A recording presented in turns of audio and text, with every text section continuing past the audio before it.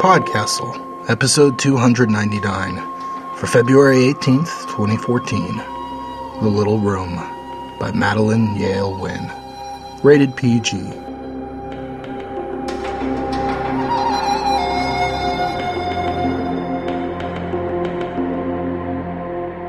Hello and welcome back to PodCastle. I'm your host and co-editor, Dave Thompson. I have two anecdotes for you this week. When I was in first grade, I went over to my best friend's house. His cousin was there, and as we were playing, the two of them began to talk about Mr. Wister. I can't actually remember now if that was before or after I'd read The Lion, the Witch, and the Wardrobe, but from their conversation I got a very distinct vibe that he was similar to Mr. Tumnus and could transport them to a different world. My friend and his cousin took me into the backyard to find Mr. Wister.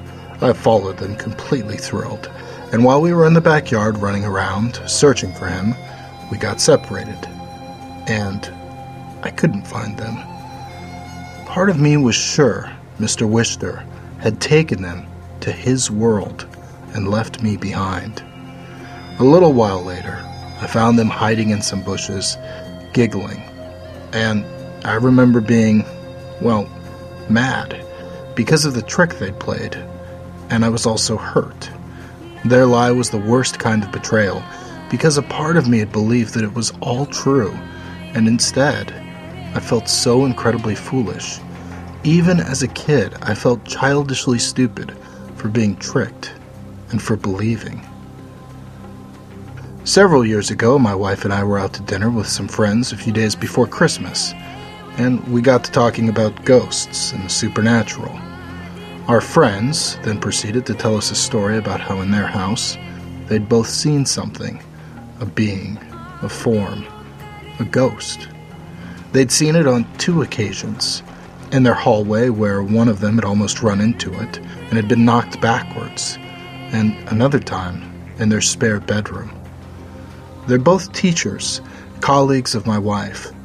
After telling us about these strange encounters, these 2 grown men never gave us any indication why we should not believe them, and I have no doubts that they saw something, or believe they did. PodCastle is very proud to present The Little Room by Madeline Yale Wynn, originally published in Harper's, way back in 1895. A big thanks to our buddy Sean Garrett, editor of Pseudopod, for pointing this one out to us. Don't worry guys, this one isn't scary. Unless, of course, it is. Madeline Yale Wynn was a talented artist of the arts and crafts movement who credits her father, Linus Yale Jr., with giving her metalworking experience as a child in his lock shop, right beside her brother's. She studied art at the Museum of Fine Arts in Boston, at the Art Students League in New York City, and in Europe. Madeline married Henry Wynn, and in 1865 they had 2 sons before separating. She made jewelry with her brother and had a major influence on the arts and craft movement in Chicago, where a group of artists there took the title of The Little Room as the name of their salon. She spent 6 months of the year in Deerfield, Massachusetts, where she was president of Deerfield Industries, where artisans made and sold their crafts. In the words of her son, she was a woman of many and various gifts, a spirit brilliant and rare. To her friends, and few people had so many friends, the greatest of her many successes was in the art of living. Our reader this week is the magnificent Eric Luke, author and narrator of the creepy audiobook Interference. We'll have more for you on that story after this story. So, do your best to try and remember which door leads to which room, and enjoy the story. The Little Room by Madeline Yale Wynn. How would it do for a smoking room? Just the very place. Only, you know, Roger, you must not think of smoking in the house. I am almost afraid having just a plain common man around, let alone a smoking man, will upset Aunt Hannah. She is New England, Vermont New England, boiled down. You leave Aunt Hannah to me. I shall find her tender side. I'm going to ask her about the old sea captain and the yellow calico. Not yellow calico. Blue chintz. Well, yellow shell, then. No, don't mix it up so. You won't know yourself what to expect. And that's half the fun. Now you tell me again exactly what to expect. To tell the truth, I didn't half hear about it the other day. I was wool gathering. It was something queer that happened when you were a child, wasn't it? Something that began to happen long before that, and kept happening, and may happen again. But I hope not. What was it? I wonder if the other people in the car can hear us. I fancy not. We don't hear them. Not consecutively, at least. Well, Mother was born in Vermont, you know. She was the only child by a second marriage. Aunt Hannah and Aunt Maria are only half-aunts to me, you know. I hope they are half as nice as you are. Roger, be still. They certainly will hear us. Well, don't you want them to know we are married? Yes, but not just married. There's all the difference in the world. You are afraid we look too happy. No. Only I want my happiness all to myself. Well, the little room. My aunts brought Mother up. They were nearly 20 years older than she. I might say Hiram and they brought her up. You see, Hiram was bound out to Grandfather when he was a boy, and when Grandfather died, Hiram said he supposed he went with the farm, long o' the critters, and he has been there ever since. He was my mother's only refuge from the decorum of my aunts. They are simply workers. They made me think of the Maine woman who wanted her epitaph to be, "She was a hard-working woman." They must be almost beyond their working days. How old are they? 70, thereabouts. But they will die standing. Or, at least, on a Saturday night, after all the housework is done up. They were rather strict with Mother, and I think she had a lonely childhood. The house is almost a mile away from any neighbors, and on top of what they call Stony Hill, it is bleak enough up there even in summer. When Mama was about 10 years old, they sent her to cousins in Brooklyn, who had children of their own, and knew more about bringing them up. She stayed there till she was married. She didn't go to Vermont in all that time, and of course hadn't seen her sisters, for they never would leave home for a day. They couldn't even be induced to go to Brooklyn to her wedding, so she and Father took their wedding trip up there. And that's why we are going up there on our own? Don't, Roger. You have no idea how loud you speak. You never say so, except when I'm going to say that one little word. Well, don't say it then, or say it very, very quietly. Well, what was that queer thing? When they got to the house, Mother wanted to take Father right off into the little room. She had been telling him about it, just as I'm going to tell you, and she had said that of all the rooms, that one was the only one that seemed pleasant to her. She described the furniture and the books and paper and everything, and said it was on the north side between the front and back room. Well, when they went to look for it, there was no little room there. There was only a shallow china closet. She asked her sisters when the house had been altered, and a closet made of the room that used to be there. They both said the house was exactly as it had been built, that they had never made any changes, except to tear down the old woodshed and build a smaller one. Father and Mother laughed a good deal over it, and when anything was lost, they would always say it must be in the little room, and any exaggerated statement was called little roomy. When I was a child, I thought that was a regular English phrase. I heard it so often. Well, they talked it over, and finally they concluded that my mother had been a very imaginative sort of a child, and had read in some book about such a little room, or perhaps even dreamed it, and then had made believe, as children do, till she herself had really thought the room was there. Why, of course, that might easily happen. Yes, but you haven't heard the queer part yet. You wait and see if you can explain the rest as easily. They stayed at the farm 2 weeks and then went to New York to live. When I was 8 years old, my father was killed in the war. My mother was broken-hearted. She never was quite strong afterwards, and that summer we decided to go up to the farm for 3 months. I was a restless sort of a child, and the journey seemed very long to me. And finally, to pass the time, Mama told me the story of the little room, and how it was all her own imagination, and how there really was only a china closet there. She told it with all the particulars, and even to me, who knew beforehand that the room wasn't there, it seemed just as real as could be. She said it was on the north side between the front and back rooms, that it was very small, said they sometimes called it an entry. There was a door also that opened out of doors, and that one was painted green, and was cut in the middle like the old Dutch doors so that it could be used for a window by opening the top part only. Directly opposite the door was a lounge or couch.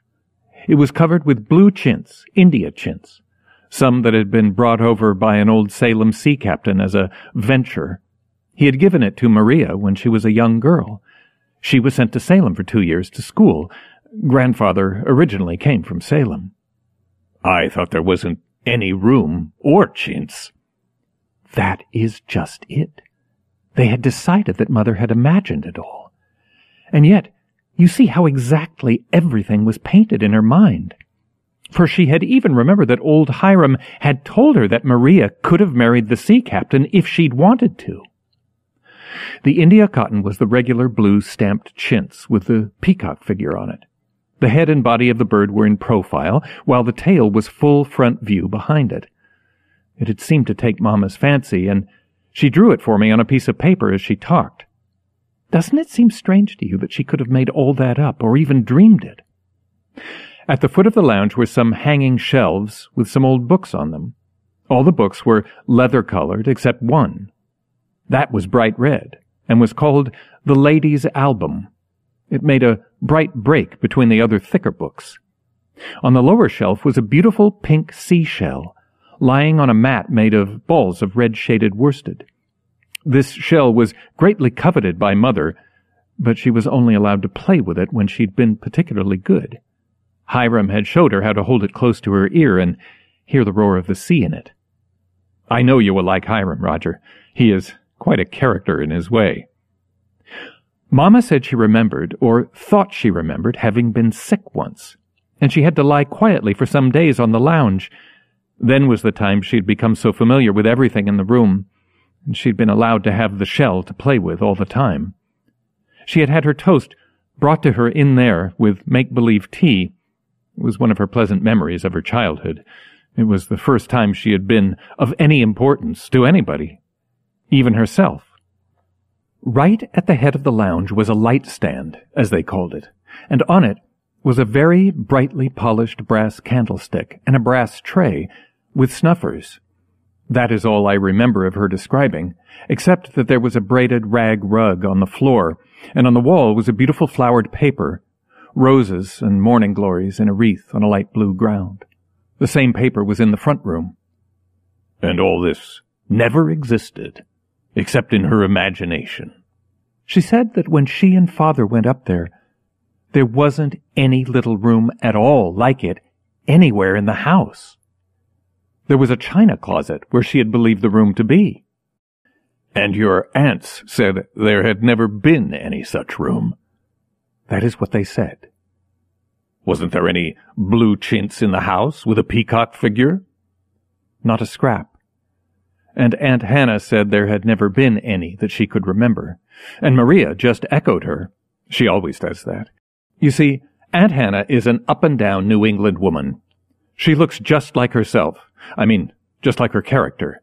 Her joints move up and down or backward and forward in a plain, square fashion. I don't believe she ever leaned on anything in her life, or sat in an easy chair. But Maria is different. She is rounder and softer. She hasn't any ideas of her own. She never had any. I don't believe she would think it right or becoming to have one that differed from Aunt Hannah's. So, What would be the use of having any? She is an echo, that's all. When Mama and I got there, of course I was all excitement to see the china closet, and I had a sort of feeling that it would be the little room after all. So I ran ahead and threw open the door, crying, "Come and see the little room!" And, "Roger," said Mrs. Grant, laying her hand in his, there really was a little room there, exactly as Mother had remembered it.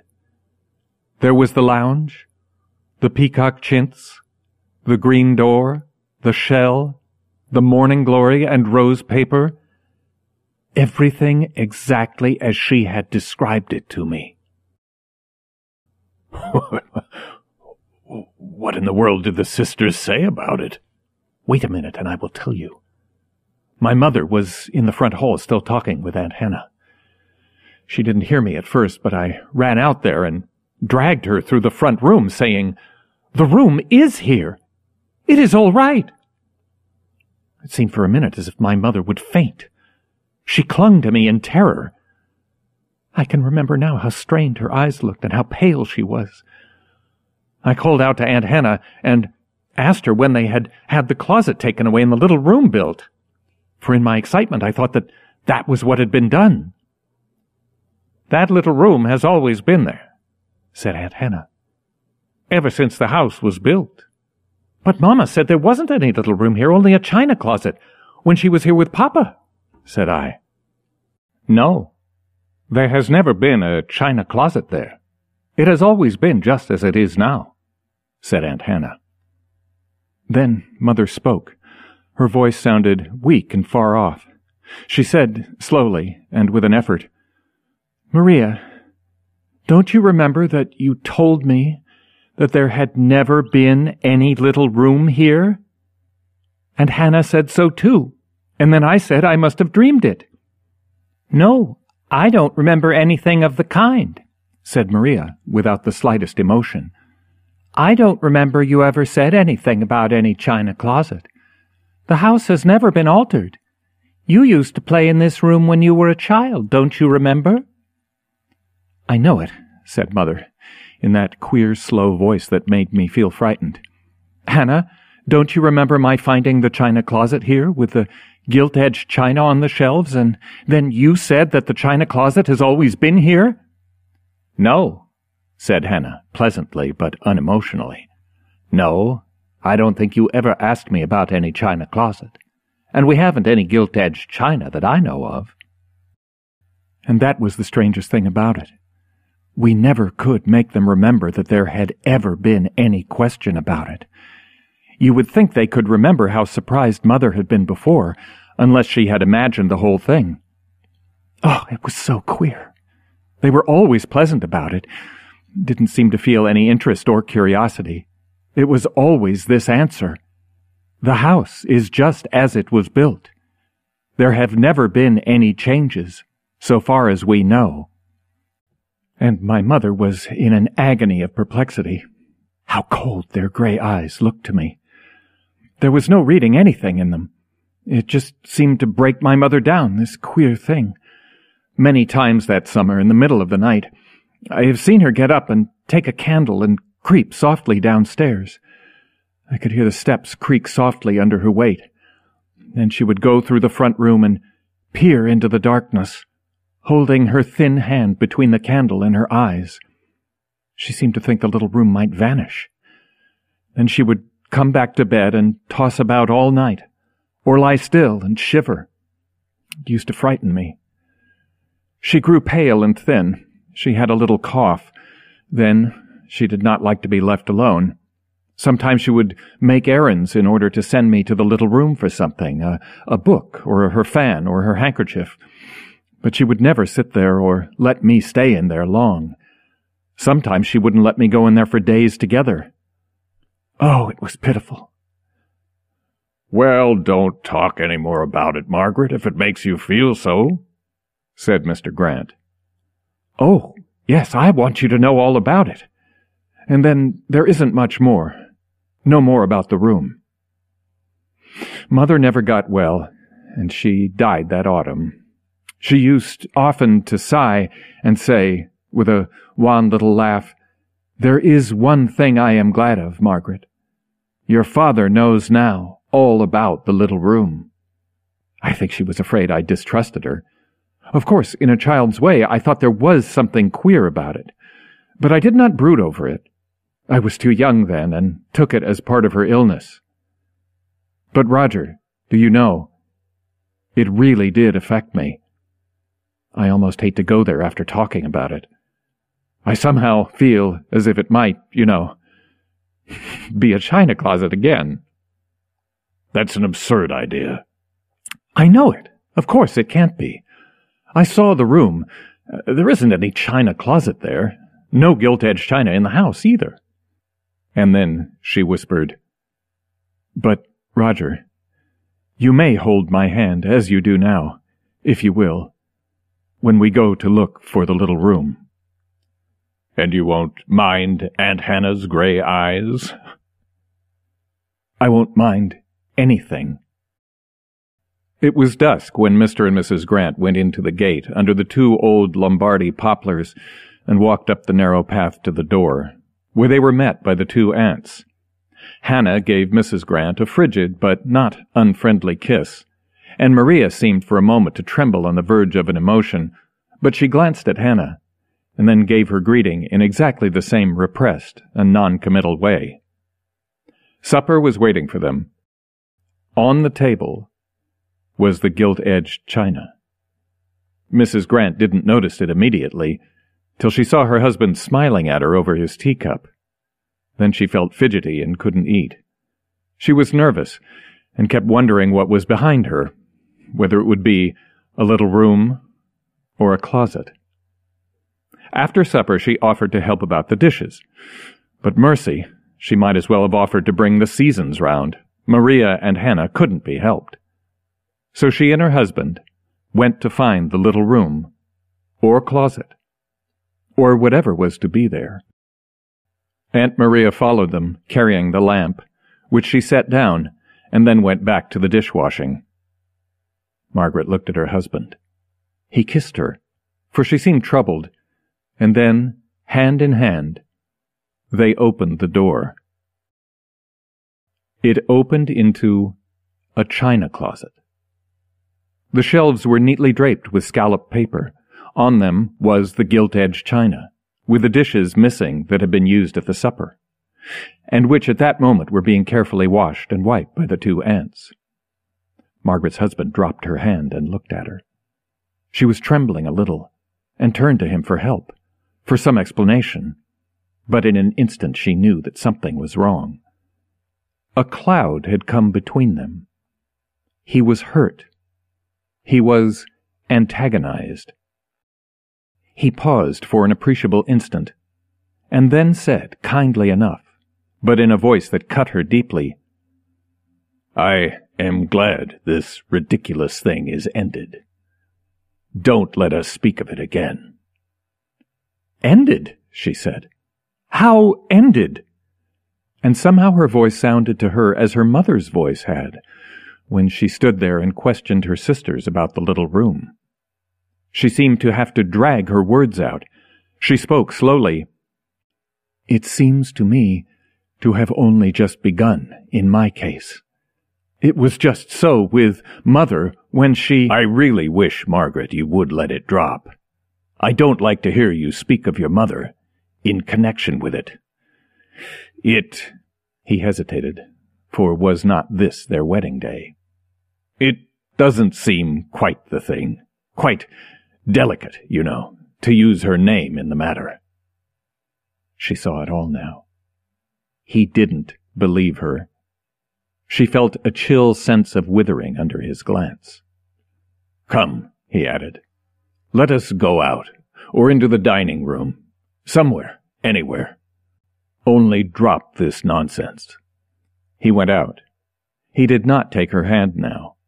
He was vexed, baffled, hurt.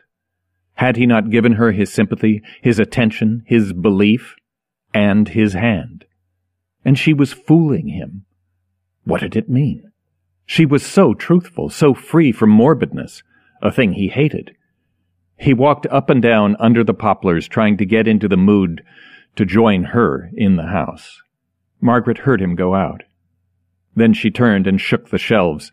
She reached her hand behind them and tried to push the boards away. She ran out of the house onto the north side and tried to find in the darkness with her hands a door or some steps leading to one. She tore her dress on the old rose trees. She fell and rose and stumbled. Then she sat down on the ground and tried to think. What could she think? Was she dreaming? She went into the house and out into the kitchen and begged Aunt Maria to tell her about the little room. What had become of it? When had they built the closet? When had they bought the gilt-edged china? They went on washing dishes and drying them on the spotless towels with methodical exactness. And as they worked, they said that there had never been any little room, so far as they knew. The china closet had always been there, and the gilt-edged china had belonged to their mother. It had always been in the house. "No, I don't remember that your mother ever asked about any little room," said Hannah. "She didn't seem very well that summer, but she never asked about any changes in the house. There hadn't ever been any changes." There it was again. Not a sign of interest, curiosity, or annoyance. Not a spark of memory. She went up to Hiram. He was telling Mr. Grant about the farm. She had meant to ask him about the room, but her lips were sealed before her husband. Months afterwards, when time had lessened the sharpness of their feelings, they learned to speculate reasonably about the phenomenon, which Mr. Grant had accepted as something not to be scoffed away, not to be treated as a poor joke, but to be put aside as something inexplicable on any ordinary theory. Margaret, alone in her heart, knew that her mother's words carried a deeper significance than she had dreamed of at the time. "One thing I am glad of. Your father knows now." And she wondered if Roger or she would ever know. 5 years later they were going to Europe. The packing was done. The children were lying asleep with their traveling things ready to be slipped on for an early start. Roger had a foreign appointment. They were not to be back in America for some years. She had meant to go up to say goodbye to her aunts. But a mother of 3 children intends to do a great many things that never get done. One thing she had done that very day, and as she paused for a moment between the writing of 2 notes that must be posted before she went to bed, she said, "Roger, do you remember Rita Lash? Well, she and Cousin Nan go up to the Adirondacks every autumn. They are clever girls, and I have entrusted them something I want done very much." "They are the girls to do it, then, every inch of them." "I know it, and they are going to." "Well?" "Why, you see, Roger, that little room." "Oh." "Yes, I was a coward not to go up myself, but I didn't find time because I hadn't the courage." "Oh, that was it, was it?" "Yes, just that. They are going, and they will write us about it." "Want to bet?" "No. I only want to know." Rita Lash and Cousin Nan planned to go to Vermont on their way to the Adirondacks. They found they would have 3 hours between trains, which would give them time to drive up to the Keys farm, and they could still get to the camp that night. But at the last minute, Rita was prevented from going. Nan had to go to meet the Adirondack party, and she promised to telegraph her when she arrived at camp. Imagine Rita's amusement when she received this message. "Safely arrived, went to the Keys farm. It is a little room." Rita was amused, because she did not in the least think Nan had been there. She thought it was a hoax, but it put into her mind to carry the joke further by really stopping herself when she went up, as she meant to do the next week. She did stop over. She introduced herself to the 2 maiden ladies, who seemed familiar, as they had been described by Mrs. Grant. They were, if not cordial, at least not disconcerted at her visit, and willingly showed her over the house. As they did not speak of any other strangers having been to see them lately, she became confirmed in her belief that Nan had not been there. In the north room, she saw the roses and morning glory paper on the wall, and also the door that should open into what? She asked if she might open it. "Certainly," said Hannah, and Maria echoed, "Certainly." She opened it and found the china closet. She experienced a certain relief. She, at least, was not under any spell. Mrs. Grant left it a china closet. She found it the same. Good. But she tried to induce the old sisters to remember that there had at various times been certain questions relating to a confusion as to whether the closet had always been a closet. It was no use. Their stony eyes gave no sign. Then she thought of the story of the sea captain and said, "Miss Keyes, did you ever have a lounge covered with India chintz, with a figure of a peacock on it, given to you in Salem by a sea captain who brought it from India?" "I dunno as I ever did," said Hannah. That was all. She thought Maria's cheeks were a little flushed, but her eyes were like a stone wall. She went on that night to the Adirondacks. When Nan and she were alone in their room, she said, "By the way, Nan, what did you see at the farmhouse? And how did you like Maria and Hannah?" Nan didn't mistrust that Rita had been there, and she began excitedly to tell her about her visit. Rita could almost have believed Nan had been there, if she hadn't known it was not so. She let her go on for some time, enjoying her enthusiasm and the impressive way in which she described her opening the door and finding the little room. Then Rita said, "Now, Nan, that is enough fibbing. I went to the farm myself on the way up yesterday, and there is no little room, and there never has been any. It is a china closet, just as Mrs. Grant saw it last." She was pretending to be busy unpacking her trunk, and did not look up for a moment. But as Nan did not say anything, she glanced over her shoulder. Nan was actually pale, and it was hard to say whether she was most angry or frightened. There was something of both in her look. And then Rita began to explain how her telegram had put her in the spirit of going up there alone. She hadn't meant to cut Nan out. She only thought... Then Nan broke in. "It isn't that.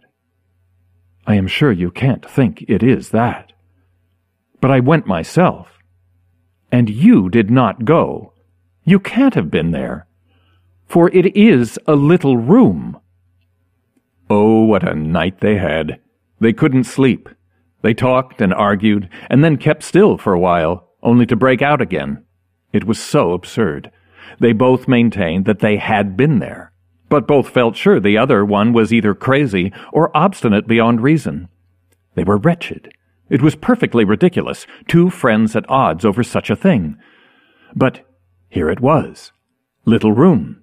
China closet. China closet. Little room. The next morning Nan was tacking up some tarlatan at a window to keep the midges out. Rita offered to help her, as she had done for the past 10 years. Nan's "No, thanks," cut her to the heart. "Nan," said she, "come right down from that stepladder and pack your satchel. The stage leaves in just 20 minutes. We can catch the afternoon express train, and then we will go together to the farm. I am either going there or going home. You'd better go with me." Nan didn't say a word. She gathered up the hammer and tacks and was ready to start when the stage came round. It meant for them 30 miles of staging and 6 hours of train, besides crossing the lake. But what of that, compared to having a lie lying around loose between them? Europe would have seemed easy to accomplish if it would settle the question. At the little junction in Vermont they found a farmer with a wagon full of meal bags. They asked him if he could take them up to the old Keyes farm and bring them back in time for the return train due in 2 hours. They had planned to call it a sketching trip, so they said, "We have been there before. We are artists, and we might find some views worth taking.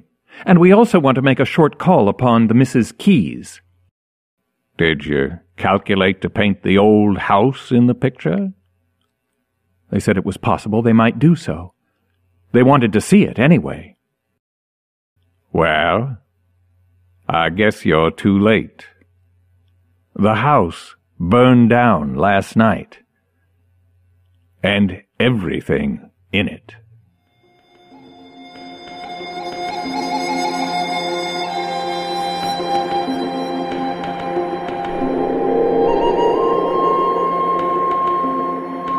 And welcome back. As fans of fantasy, we might know to be wary of the mundane. That something as mundane as a door, a bicycle, a wardrobe, or a looking glass, some kind of object that will act as a portal and take us to some distant magical land. We look forward to that in our fiction. But in real life? Would we believe? If our child told us that they'd found the gateway to Narnia, would we smile and encourage them? Allow their imagination to run wild? Or would we be skeptical? Would the chance that there was something we couldn't explain make us unbelievably nervous? Okay, what if it wasn't our child? What if our coworker told us they'd been taken to London below? What if a terminally ill friend told us he'd been to a magic land and confessed that soon after his arrival he'd committed horrible crimes, one against a young woman? What if our father told us he had an axe in his shed that spoke to him? Would we be so indulgent as we were with our children? Or would we look around, see if there was something we could defend ourselves with, consider calling the police or a psychiatrist? Why? Safety? That would be a hell of a good reason, but what if you felt completely safe? Then what? Is it just because of that fear of being unable to explain the unexplainable? Or are we like children, afraid that we're being lied to, that some trick is being played on us, that we're being foolish? I don't have the answers. I'd love to hear what you think, though, so swing by Forum.Escapeartist.net or check in at our Facebook page or Twitter and let me know what your thoughts are. Speaking of our forum, here's something else you can do when you open that door. Let us know what you thought were our best of PodCastle 2013. Yes, we're closing out on the end of February here, but we're still waiting for nominations for your favorite stories from last year. Yes, the nominations have come flooding in. Well, maybe splashing? Trickling? Anyway, you get the idea. There's still time to get your nominations in at forum.escapeartist.net. Thanks, and we look forward to hearing from you. So hey, if you liked Eric's reading of this story, again, let's check out his completely terrifying audiobook, Interference, a story for your ears about an audiobook that can kill. It's kind of a meta feast, really. Here's Eric to tell us more about it.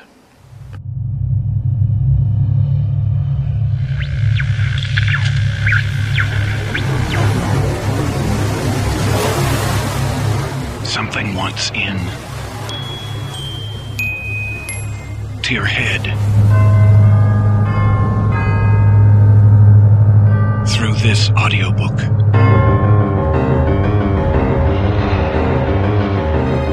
Interference by Eric Luke, an experiment in meta-horror.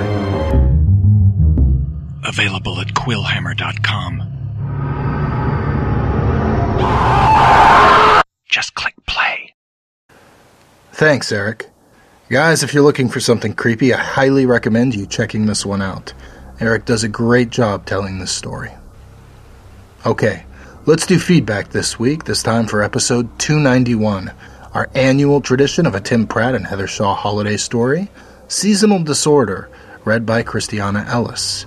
This was the one about the Snow Queen and the space worms of Europa. Kind of. Generally, it seems like people thought it was good. Maybe not great, but satisfactory. Varda said, "Hey, a solstice-themed story. This one caught me as a pleasant surprise, as I too was expecting Christmas from the title, but since today is actually solstice, this suited my mood much better. I agree that observations about the scale of death in winter compared to the brief existence of life, that was well explored in this story, and I too got chills when the Queen got into her monologue and even pointed out that she could snuff out the sun itself. What I liked about this story was the reversal of having winter and death be the one who saved the day and championed the right of life to continue. Also, the narration was amazing. It really brought the characters to life and added another layer of enjoyment to this one. And Danuli said, I really like this a lot. The story not being a Christmas story is actually refreshing. The winter solstice was always my favorite, and it may be that this story hit on some of the reasons why. While it does signal the onset of the coldest months of the year, the days are lengthening, and to me, that is the optimism that people rarely focus on. The spotlight this story shines on the strength of the Ice Queen over the Sun King does sort of force that point home. I live near a beach on Long Island that faces west, making it an absolutely ideal spot to watch the sunset. After high school, and really up to about 10 years ago, I'm 40 now, me and a group of friends would gather at the beach every single day we could. In the winter, when the sun goes down around 4:30, it was hard to make it there on time. We always looked forward to the winter solstice, since the sun would be setting a minute or two later, every day. Those minutes really count sometimes. Thank you so much for those comments. Well, that was our show for this week. On behalf of all of us here at PodCastle, thank you so much for letting us share another story with you. Your team at PodCastle is made up of Associate Editors Ann Leckie, LaShawn Wannick, and Graham Dunlop. Our sound producer is Peter Wood, and Anish Wind and I are the ones who edit this thing, trying to take you to new and fantastical places each and every week, no matter the size or the portal. We'll be back next week with our 300th episode. I can't wait for you all to hear it. We decided not to go full cast again, not yet at least, and bring you just a gem of pure storytelling. I think you're going to really enjoy it. Until then, we'll find you back in the far land of Spare Room, where eternal summer reigns around the bright city of Wardrobe. Head out again to another fantastic world very soon. See you all then. PodCastle is a production of Escape Artists Incorporated and is distributed on a Creative Commons Attribution Non-Commercial No Derivatives license. Share it, but don't change it or sell it. Our theme music is by Shiva in Exile. You can find them at magnatune.com. And if you like science fiction or horror, be sure to visit our sister podcasts, Escape Pod and Pseudopod. And if you enjoyed this episode, tell a friend, or post to your blog about it, or consider donating via the PayPal link on our site. Our closing quote is from Grant Morrison, who said, "The interior of our skulls contains a portal to infinity." Thank you so much for listening. We'll see you all next week.